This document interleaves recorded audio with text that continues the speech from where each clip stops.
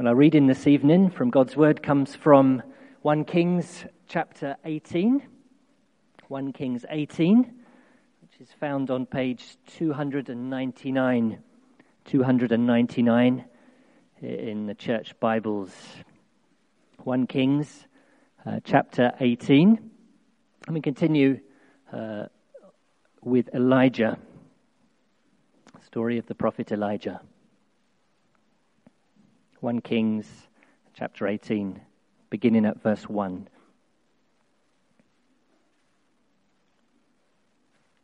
After many days, the word of the Lord came to Elijah in the 3rd year, saying, "Go, show yourself to Ahab, and I will send rain upon the earth." So Elijah went to show himself to Ahab. Now the famine was severe in Samaria, and Ahab called Obadiah, who was over the household.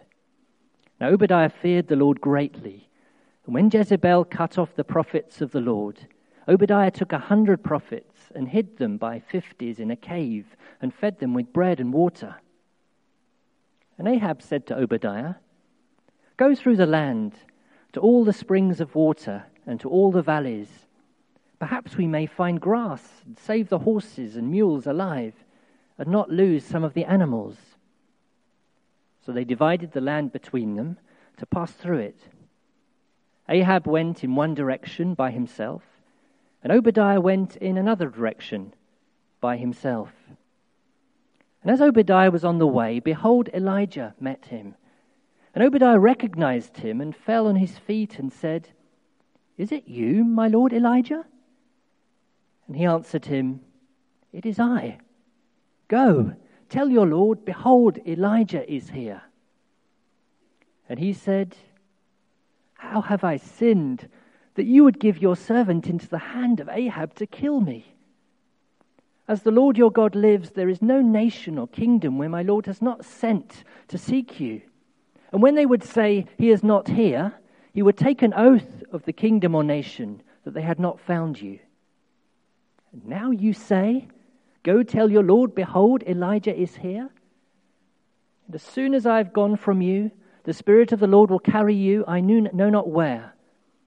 And so when I come and tell Ahab and he cannot find you, he will kill me, although I, your servant, have feared the Lord from my youth. Has it not been told my Lord what I did when Jezebel killed the prophets of the Lord?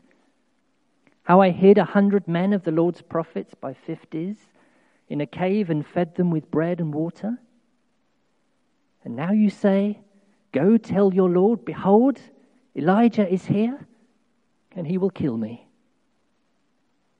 And Elijah said, "As the Lord of hosts lives, before whom I stand, I will surely show myself to him today." So Obadiah went to meet Ahab and told him, and Ahab went to meet Elijah.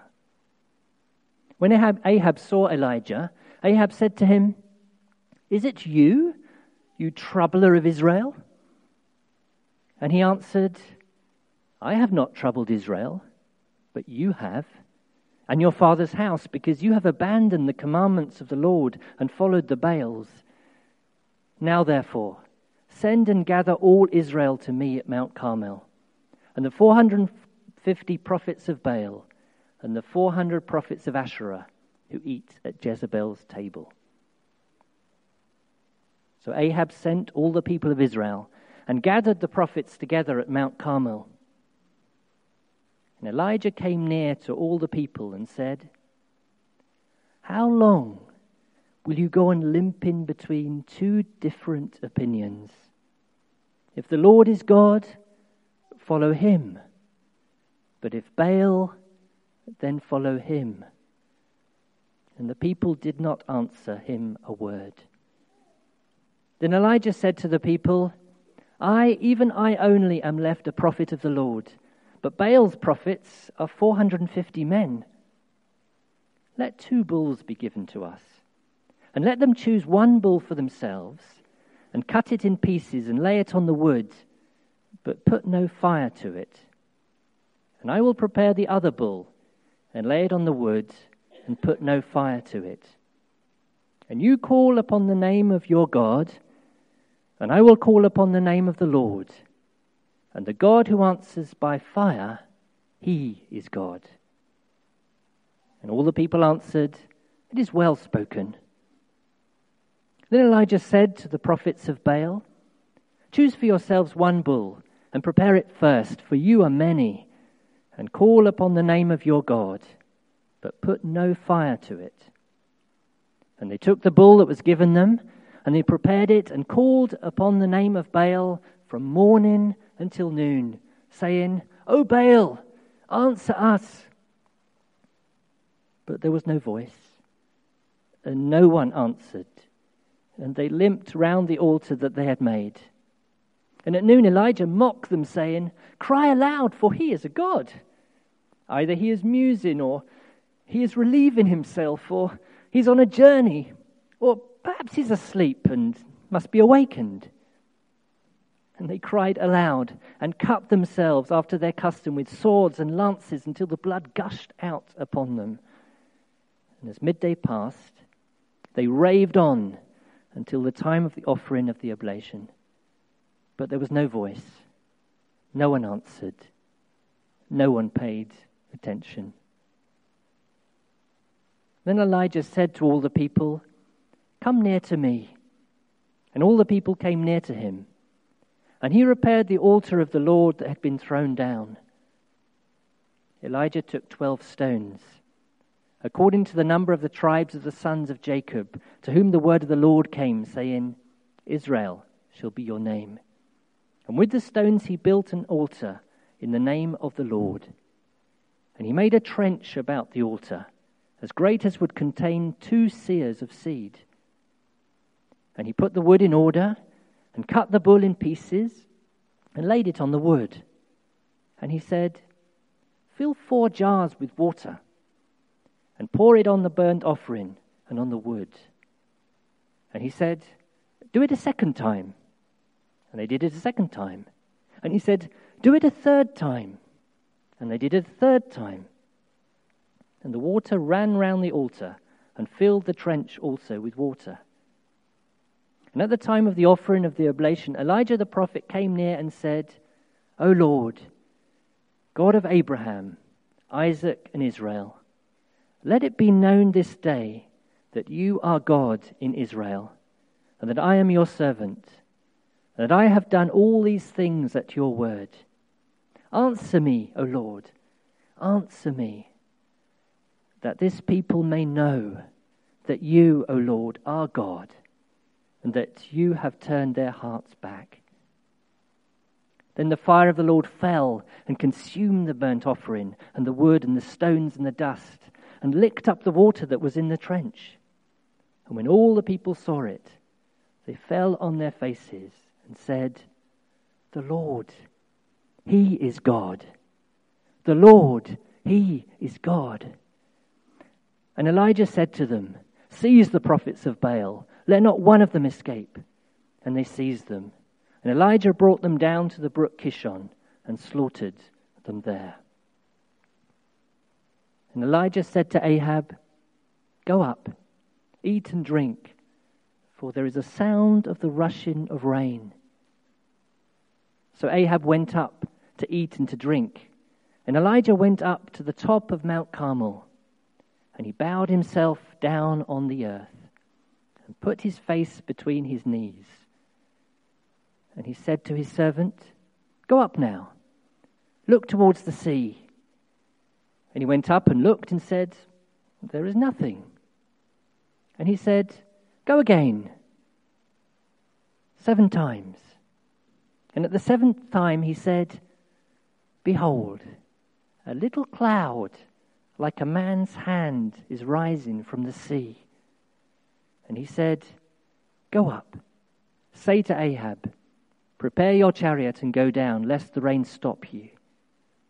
And in a little while the heavens grew black with clouds and wind, and there was a great rain. And Ahab rode and went to Jezreel.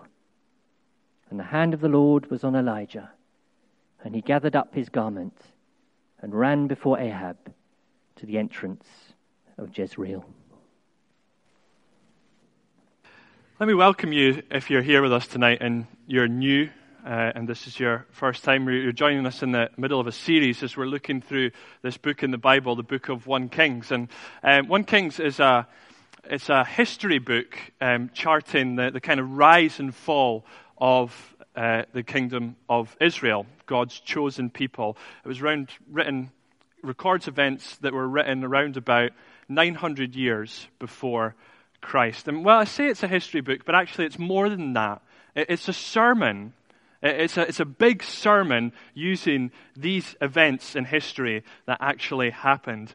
And as we've looked at this, we've seen kind of the big point of this book is to tell us today as God's people the kind of king that we need. So we need a king. As God's people, we need a leader. We need someone who is going to be 100% committed to God's word. And as we've seen, all of this was kind of building up a blueprint for us to help us understand Jesus Christ, who is the King of God, the ultimate king, and our king, our ruler. And we've seen also that one of the big problems in the book of 1 Kings, the big problem with Israel, the big problem with the kings of Israel, the reason that they fell, is this problem of division. So think about the kind of main character in the first half of 1 Kings was Solomon. He was one of Israel's greatest kings, a great man who was a good, godly man and who had this dramatic fall from grace. And it was because of division. It's because his heart was divided. One aspect of him wanted to be devoted to God and to help God, but the other aspect of him was lured by women, and he ended up having over 1,000 wives, and his heart was divided. It led to Israel's downfall. The kingdom itself is literally divided. Israel in the north and Judah in the south. And there's division in this nation. There's division all throughout 1 Kings. But what we see here is that division is not just with the kings, not just with the land, but with the people of God themselves. They are divided in their allegiance to God. And in 1 Kings 18, here we see this man, Elijah, who I guess if Solomon's the main character in the first half of 1 Kings, the main character in the second half is Elijah. And Elijah is a prophet, which means that he was a spokesperson for God. He had a direct access to God, and God would speak to the people through Elijah. Here we see Elijah addressing this problem of division that is so prevalent amongst these people. And this is a chapter a chapter I think is strikingly contemporary. When you kind of take back all the sacrifices and priests and pagan worship, we are dealing with an issue that is so prevalent and a problem which I think is perhaps one of the biggest problems in the church today. This problem of a divided heart, this problem of a divided allegiance. So, to that end, here's what I want to look at from this chapter. 3 very simple points from 1 Kings chapter 18. Got them there on the inside of your service sheet. Firstly, I want to look at the problem of a divided heart. Why is this such a big problem? Secondly, the folly of a divided heart. And thirdly, the remedy to a divided heart. So firstly then, the problem of a divided heart. Now we're picking up the story here from last week. The northern kingdom of Israel is under the rule of this guy, King Ahab. He's quite a pathetic guy. At this moment, they're having a kind of severe drought throughout the land. Well, I say that Ahab's in charge, but actually it's his wife, the Queen Jezebel, who really wears the pants in that relationship. And she has ordered this kind of mass worship of this pagan god Baal. And she is persecuting the people who are worshipping the God of Israel. It was quite striking what Richard was praying for, and how you see kind of similarities of this event that's happening here 3,000 years ago. And so you have this guy, King Ahab, who's ruling over Jezebel, really, who's ruling through him, enforcing this worship of the pagan god Baal. And what God does to send kind of a judgment upon the nation for worshipping this god Baal, and a sign of judgment upon Baal himself, is he sends this drought to Israel, because Baal was the god of rain. And we need to bear that in mind in our section that we're going to look at tonight, because this kind of mention of rain is what brackets the section. So in verse 1, we see God tell Elijah that he is going to send rain. And then right at the end, in verse 45, we see that promise fulfilled when the rain eventually did come. And I think we have this section in the middle, this section of this conflict between Baal and Yahweh, between Elijah and Ahab and Jezebel. I think we have this conflict here so that we will be crystal clear that the reason that the rain came back on this land was not because of the devotion to Baal that the prophets had, but only because of the mercy of the God of Israel. So this conflict begins with Elijah and Ahab arranging a showdown on Mount Carmel. It's time to see who the real God is. So Ahab gathers 450 prophets of Baal and 400 prophets of Asherah, who's a pagan goddess, and all the people of Israel. And they gather them together at this place, Mount Carmel. And this is what Elijah does. They arrange a showdown in which they're going to set up 2 sacrifices, and the God who answers by fire will be the real God. But look at what Elijah says to the people in verse 21. This is the key verse for tonight. Verse 21.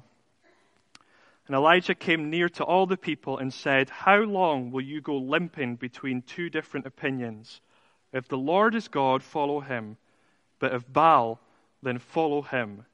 And the people did not answer him a word. So this is the problem. This is what's gone wrong with Israel. It's not that they've abandoned God, because they've not.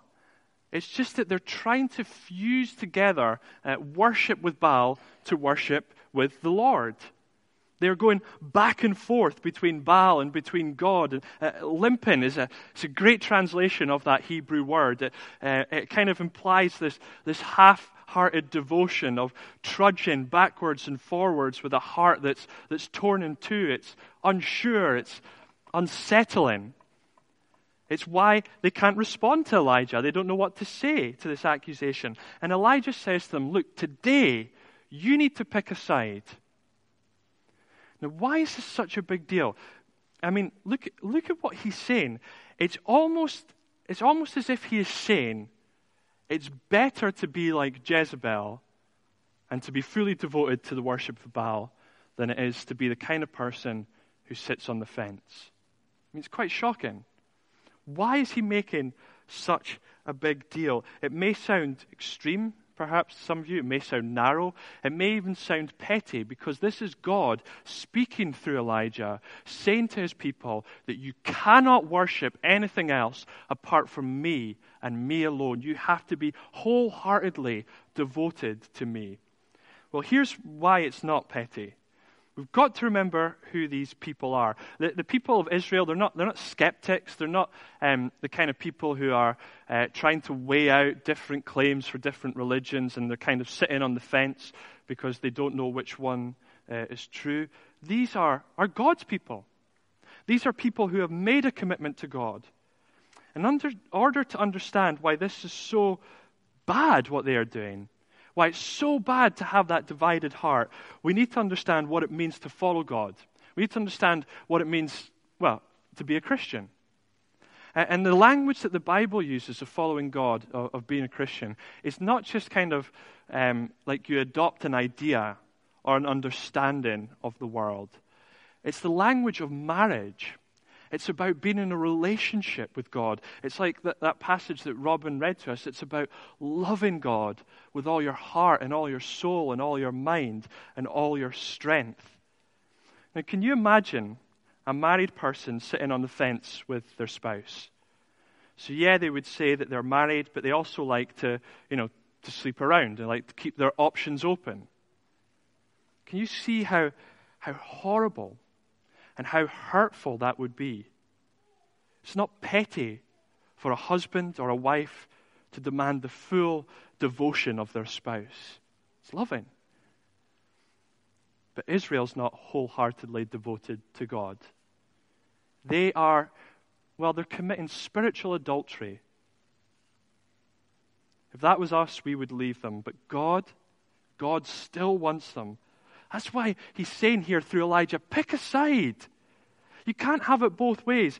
What Elijah is saying in verse 21 is a call to Israel to forsake that spiritual adultery and to come back to God. It's actually immensely gracious. And it's immensely challenging as well for us today. I'm guessing not many of us will be tempted to Baal worship. But, well, let's think about this. Why do you think Israel was tempted to worship Baal? I think one of the big reasons we see in this text is because everyone's doing it. It's been passed by royal decree. It's the easy option. Baal worship was also a historic religion. It was rooted in tradition. Baal worship appealed to the sensual pleasures. So, for example, if you were a farmer and you worshipped Baal and your crops weren't growing, then what you would have to do is go to the temple and sleep with one of the temple prostitutes to try and coax Baal into sending the rain. You can see why that was a popular religion. And it was what everyone round about them was doing. Now, today we won't be tempted into worshipping Baal, but we might be. There is a temptation, though, to follow the more socially acceptable idols of our culture. See, here's the thing. This is not a million miles away from us, because every single human being is made to worship. And we will always worship someone, or we will always worship something. It might not be a pagan deity, but ask yourself this question. What is the one thing I need more than anything else in my life for it to have worth or value? What do I desperately need for my life to have any worth or my life to have any value? And think carefully how you would answer that, because the answer to that question, and think honestly, the answer to that is very revealing. It reveals what your God is. It reveals what your Baal is. The thing that will threaten your allegiance to Jesus. So your career, your reputation, your money, your success, your relationships, your family. And it's not that these are bad things. It's not that we shouldn't care about these things. In fact, the Bible makes clear that these are gifts from God. But it's when we take these things and make them more important than Jesus, or we make them of equal importance to Jesus, which is what they were doing here in 1 Kings 18. And if you do that, then you're going to divide your heart. So, for example, and this is a personal example, this was something I struggled with personally, but you can say, yeah, I follow God. Yeah, I go to church, I believe the gospel, I believe in Jesus, but what you really care about more than anything is your reputation and how you appear to others. You don't want to appear like the narrow-minded Christian, so you do stuff that you know the Bible says is wrong, because your main concern is to be accepted by the crowd. And what you have to do, if you're going to live like that, in order to balance that up, that kind of dual lifestyle between following God and worshiping this idol, is you kind of have to have this divided allegiance. So on one side there is the church me, there's the me that appears in front of other Christians, and on the other side is the university me, or the work me, or the social me. And I've got two different lifestyles, two different opinions that you sort of limp backwards and forwards between. Being a good, committed Christian on a Sunday, but not the rest of the week. Listen to the call of Elijah here in verse 21. Choose now who you're going to follow. If the Lord is God, follow him. Pick who it is that you want to follow. Pick what lifestyle you want and commit to it. Don't say you follow Jesus if you're not going to live like you follow Jesus. Some of you might be tempted, some of you might have come out of backgrounds, of various different religious backgrounds, and you're tempted to merge that religious background that you came out of with Christianity. Or we might be tempted to merge what is culturally acceptable with Christianity and create this kind of false god. But one of the markers of being wholeheartedly committed is that you will be different. You'll be different to the surrounding culture. We've got to choose. Who are you committed to, really? Who are you going to follow? Because this is a serious problem. It's so serious. In verse 40, do you see what happens to the prophets of Baal? Elijah takes them down and executes them. This is how seriously God takes this issue. You remember Jesus' words as well in Matthew 7. He is speaking to people who are claiming to be Christians. And he talks about how on the day of judgment there will be people who say, Lord, didn't we do all these great things in your name? And he will say, depart from me, I never knew you. Because of that problem, of that half-hearted commitment, of wavering between two opinions. Divided heart is a huge problem. God wants that wholehearted devotion to him. And it's not only a huge problem, it's also foolish. And that's the second point, the folly of a divided heart. I think this is really what's brought out in this confrontation of Mount Carmel. And the whole point is to try and get Israel to see how foolish idolatry is. It's foolish because Baal's not real. The God of Israel, the God who answers by fire, he is the one true God. He is the one that our hearts are made to worship. And look at the contrast between Baal and the Lord that we see in this section that really bring that out. There's three big contrasts. Firstly, unlike Baal, the Lord does not need to be coaxed into action. So unlike Baal, the Lord does not need to be coaxed into action. The prophets of Baal, they're trying to get him to act, to send this fire. And look at verse 26 of the text. And they took the bull that was given them, and they prepared it, and they called upon the name of Baal from morning until noon, saying, O Baal, answer us. But there was no voice, and no one answered. And they limped, there's that word again, they limped round the altar that they had made. So look at what Elijah says in response to them in verse 27. It's not very PC. Elijah's not up for interfaith services. Look what he says, verse 27. And at noon, Elijah mocked them, saying, cry aloud, for he is a god. Either he is musing or he is relieving himself. And that means what you think it means. Or he is on a journey. Or perhaps he is asleep and must be awakened. And so what do they do in response to that? They try and work harder to get Baal to act. They start slashing themselves with spears and calling out passionately all day for Baal to act. Now, Elijah's making fun of them, but he's actually making a very serious point here as well in his mockery. You know, these people view Baal as essentially just like a larger version of themselves. So he has human attributes, and Elijah says, well, maybe he's away on holiday, or maybe he's relieving himself, or maybe he's inconvenienced, or maybe he's asleep. And that's what idolatry is, when we make gods in our image. That's why it's so foolish. And there's a sharp contrast between Baal and all this kind of work that's trying to get Baal to answer, and the God of Israel. How do we see God respond? In verse 37 to 38, Elijah prays a simple prayer, and instantly the fire comes down from heaven and consumes the sacrifice. God doesn't need to be coaxed into action. And we've got to be careful, actually, that we don't think like that we think if we just do enough things, then God will eventually act. Secondly, unlike Baal, the Lord is not hindered by obstacles. So in the showdown, I guess the favors would be heavily in Baal's favor. Mount Carmel, the place itself, is a holy site to Baal. It's the home turf, as it were. There's around 450 prophets of Baal on one side, and then on the other side, there's one guy. There's Elijah, the one prophet of God, the only one who's left. The others are all either killed by Jezebel or in hiding. And not only is that odds against him, but look at what Elijah does. Verse 32, he wants to increase these odds, as it were.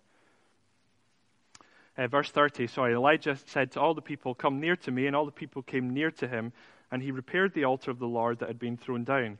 Elijah took 12 stones according to the number of the tribes of the sons of Jacob, to whom the word of the Lord came, saying, Israel shall be your name. And with the stones he built an altar in the name of the Lord. And he made a trench about the altar, as great as would contain 2 seahas of seed. And he put the wood in order, and cut the bull in pieces, and laid it on the wood. And he said, fill 4 jars with water, and pour it on the burnt offering and on the wood. And he said, do it a second time. They did it a second time. And he said, do it a third time. And they did it a third time. And the water ran round the altar and filled the trench also with water. See, this is the point. If the Lord is God, then nothing, no matter what the obstacle, nothing can hinder him from answering. The true God works the impossible, and when he responds with fire, the author of 1 Kings tells us that it consumes everything. The stones, the wood, the sacrifice, the water itself is licked up by the fire that falls from heaven. Finally, most importantly, unlike Baal, the Lord answers. Look at the end of verse 26.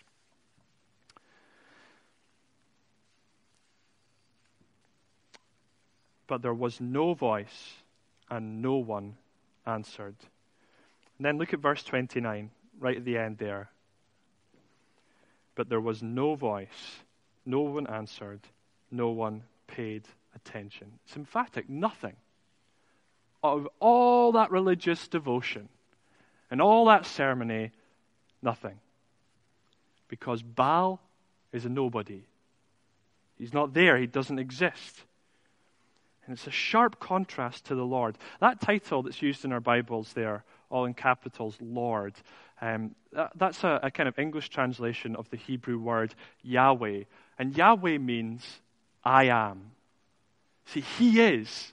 He is the God who exists. He is so different because He is. He's not the God of the rain or the God of the sun. He just simply is. There is no other eternal, ever-existing, unchanging God. And the real God hears. The real God answers by fire. Why is it foolish to worship God why is it foolish to worship something else instead of God? Or to worship something else alongside God? Well, it's foolish because at the end of the day, there is only one true God. There is. It's a very exclusive claim. But that's what this text is saying. There is only one true God. And when you put something in His place, it will always let you down because idols are non-existent, idols are silent, and idols can give you nothing. So just think about what's the thing just now? What's the thing that's threatening to divide your heart? If the other God you worship is your career or your comfort or your reputation or whatever it is, then you'll know you're worshiping that thing in that you give everything to it. You might not slash yourself like the prophets of Baal did, but you will sacrifice so much for the sake of that idol. You may sacrifice your relationships or your time or your money or whatever it is. And then when you do finally achieve that which you thought would bring the ultimate satisfaction, it will let you down. Because it's not God. It's a silent, dead nothing. Everything that we achieve will eventually fade out. We are made for the eternal I am. That's why we exist. And to be bound to Him and no one else is not constricting. It's wonderfully liberating. To be wholeheartedly devoted to God is a wonderful thing. Again, think of a marriage when you make that commitment on your wedding day to forsake all others for the sake of that person. It's not a constricting thing that you do. It's a wonderful thing because that's the person you're meant to be with. This is the God that we are made to be with. And that's why He wants our full allegiance to Him. St. Augustine once famously said, "Our hearts are restless, O God, and they will be forever restless until they find their rest in Thee." So thirdly, then, finally, what's the remedy to a divided heart? If we're struggling to really give our all for Jesus, and we feel that we're being tugged in different directions by different temptations, how can we be wholeheartedly committed to God? Because that's what this passage is wanting to wanting us to get. That's what the original readers were meant to hear when they read of this passage, how God wants them, how God wants to win their hearts back to him. Well, here's three big things, I think. Three things that will help us to love God more, because remember, it's all about relationship. And these are three things that you never, ever stop doing. Even if you think, I am on fire for Jesus, you need to keep doing these three things every day. Firstly, remember the God who is gracious. Remember the God who is gracious. So the whole setup here, the whole idea of fire coming down and consuming a sacrifice was not an alien concept to people in the Old Testament. We see it elsewhere in passages like Leviticus and 1 Chronicles. And it's always used as a sign that God has accepted the sacrifice. So fire is often symbolic of God's judgment. And it's as if his judgment has gone on the sacrifice. And so God's saying, look, I accept that sacrifice. Your sins are forgiven. And what Elijah is doing here is he's not just like seeking to offer proof, but he's wanting to show the people that there's that subtle invitation back to God, that there is that reconciliation, a way back. See, the fire falling not only shows them that God is the one true God, but it shows them that God is the one gracious God. And for us today, well, we don't have fire falling from the sky. Well, actually, we've got something much better, much more sure, much more certain. Not when God sent fire, but when God sent his Son, Jesus. Jesus is God in the flesh, and he is the greatest evidence of the unique claims of Christianity. So some of you might be here and you might be skeptics, and you know, you might genuinely be on the fence, not because you're trying to hold two views in balance, but honestly because you don't know what's true. And you're trying to figure out what is truth. And the claim of Christianity is that God came down as one of us, that radical claim. So examine that claim, weigh it up. It is Jesus who ultimately makes Christianity unique. It's Jesus who stands out against every other worldview. And it's Jesus who not only shows us the true God, but shows us how we can be accepted by the true God. For Jesus came to make sure that we could all be accepted by God. And he does so once and for all, not by offering a bull as the sacrifice, but by offering himself as the sacrifice, as he died on that cross. And it was there that we could say the metaphorical fire of heaven fell upon Christ and consumed him. That the judgment of God fell upon Jesus and consumed him so that it would never have to consume us. That's the invitation of the cross. That you and I as sinful people will come to the cross, and we will always, always, always, no matter what we have done, find acceptance and find forgiveness. So if we are struggling with this divided lifestyle, remember the God who is gracious. God wants us, despite our spiritual adultery, despite all that we have done, he wants our hearts. It's the whole point of this Elijah narrative. Why do you think it's really interesting. At this point in Israel's history, the southern kingdom's doing quite well, Judah. The kings are doing okay. But the author of 1 Kings is just focusing for so many chapters on Elijah and his dealing with Israel. Why is he doing that? He's trying to show us that God is relentless in his compassion and mercy and his desire to bring his people back to him. Second thing we must do, listen to the God who answers. You know, one of the big themes I think we see throughout 1 Kings is this call to be obedient to God's word. Verse 18, what's the problem with Ahab? He has abandoned God's commandments. And look at Elijah's prayer at the end of verse 36. He did all these things according to God's word. See, it's a devotion to God's word ultimately that will show us whether or not we are devoted to God himself. So this Bible, if you really want to be single-minded towards God, if you really want to love him with your whole heart, soul, and mind, you need to be listening to him. Because he is a God who is not silent. He is a God who is there, a God who speaks, the God who answers. And here we have his words.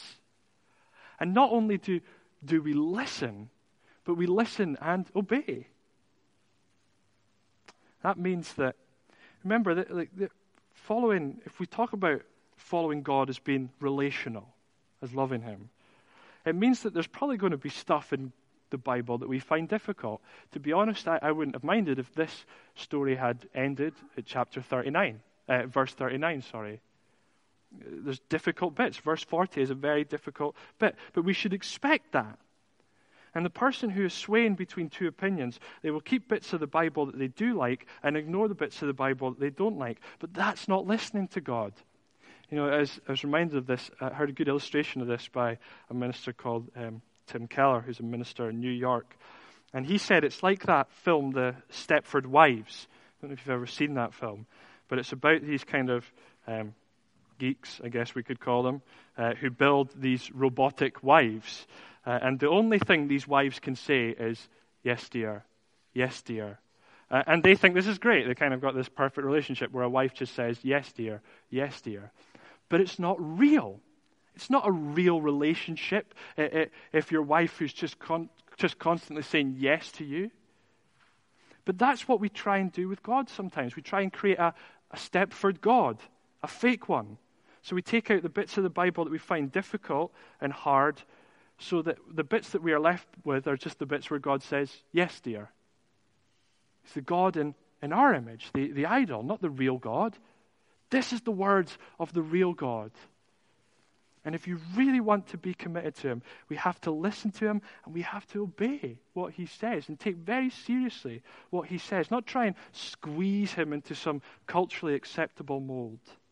It's not easy. It's not easy. There's stuff in the Bible that's really difficult. There's stuff that's hard to do. There's stuff that I don't understand. But it will mean that we have to be willing to stand out against the culture because the Bible is different to the culture. And maybe it's great that we have the example of Obadiah at the start here. Maybe that's just silently like Obadiah, faithful Obadiah who was hiding those prophets. Or maybe it has to be a very public stand like Elijah on Mount Carmel. Thirdly, and finally, we need to pray to the God who hears.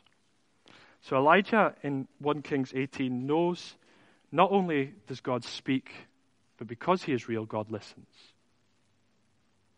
He prays, God sends fire. He prays, God sends rain at the end. Verse 42, I quite like that little detail. He prays on Mount Carmel, where Baal was essentially defeated. Because he is there and because he is real, he is the God who hears and the God who answers our prayers. And he doesn't need to be, we've got to be careful, he doesn't need to be coaxed into action like Baal. You know, Jesus warns of this in Matthew 6.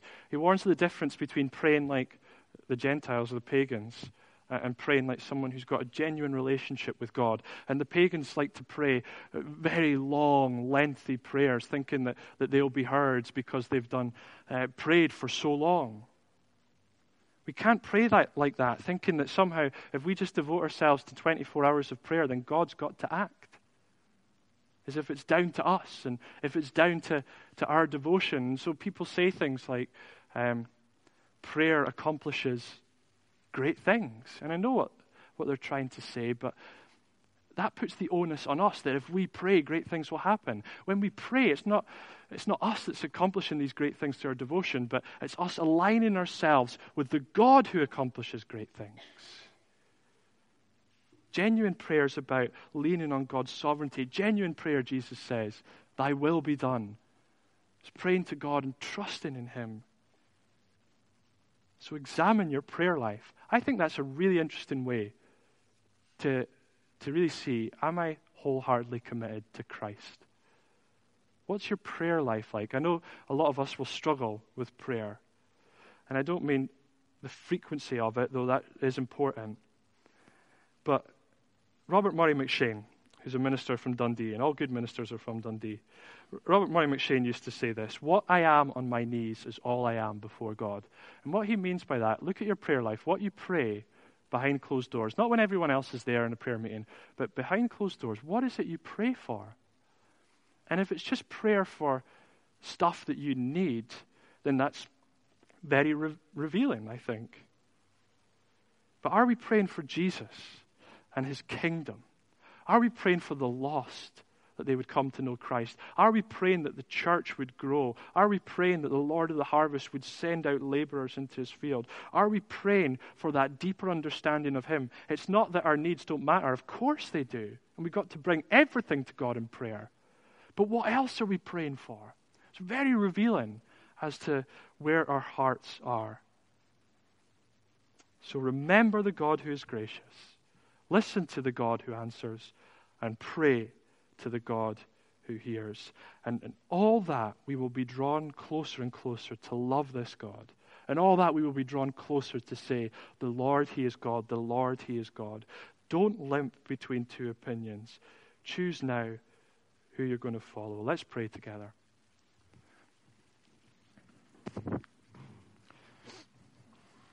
Father, we see in this passage the importance of prayer. We see that you're the God who hears and you're the God who answers. And so, Father, we pray now for our church, for ourselves. We pray that you would help us identify the things that threaten our allegiance to Christ. Father, we pray that we would put Jesus above everything. We pray that we'd love Jesus more than anything. We pray that we'd give all that we have and all that we are to Jesus. May his kingdom really be our priority, not our comfort or anything else, but may the kingdom of Christ be our priority. And Father, as we've been praying for the persecuted church, we remember those who are making a stand for Jesus right now, and it's terrifying. Those who, like Obadiah, perhaps are fearing for their lives because they are going against the law of the land. Those who are being like Elijah and standing up for God, even though it may seem like the world is against them.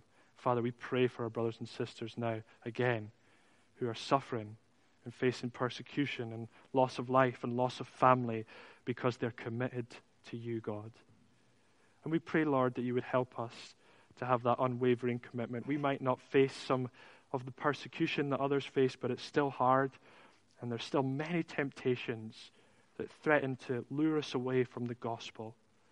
We pray, Father, that we would see the beauty of Christ, that we would marvel at the wonder of the love that you have shown us through the cross. We thank you that even though we muck up, we're always forgiven and always accepted. We thank you that we don't have to do what the prophets of Baal did, of having to give this mindless devotion in order to get you to act.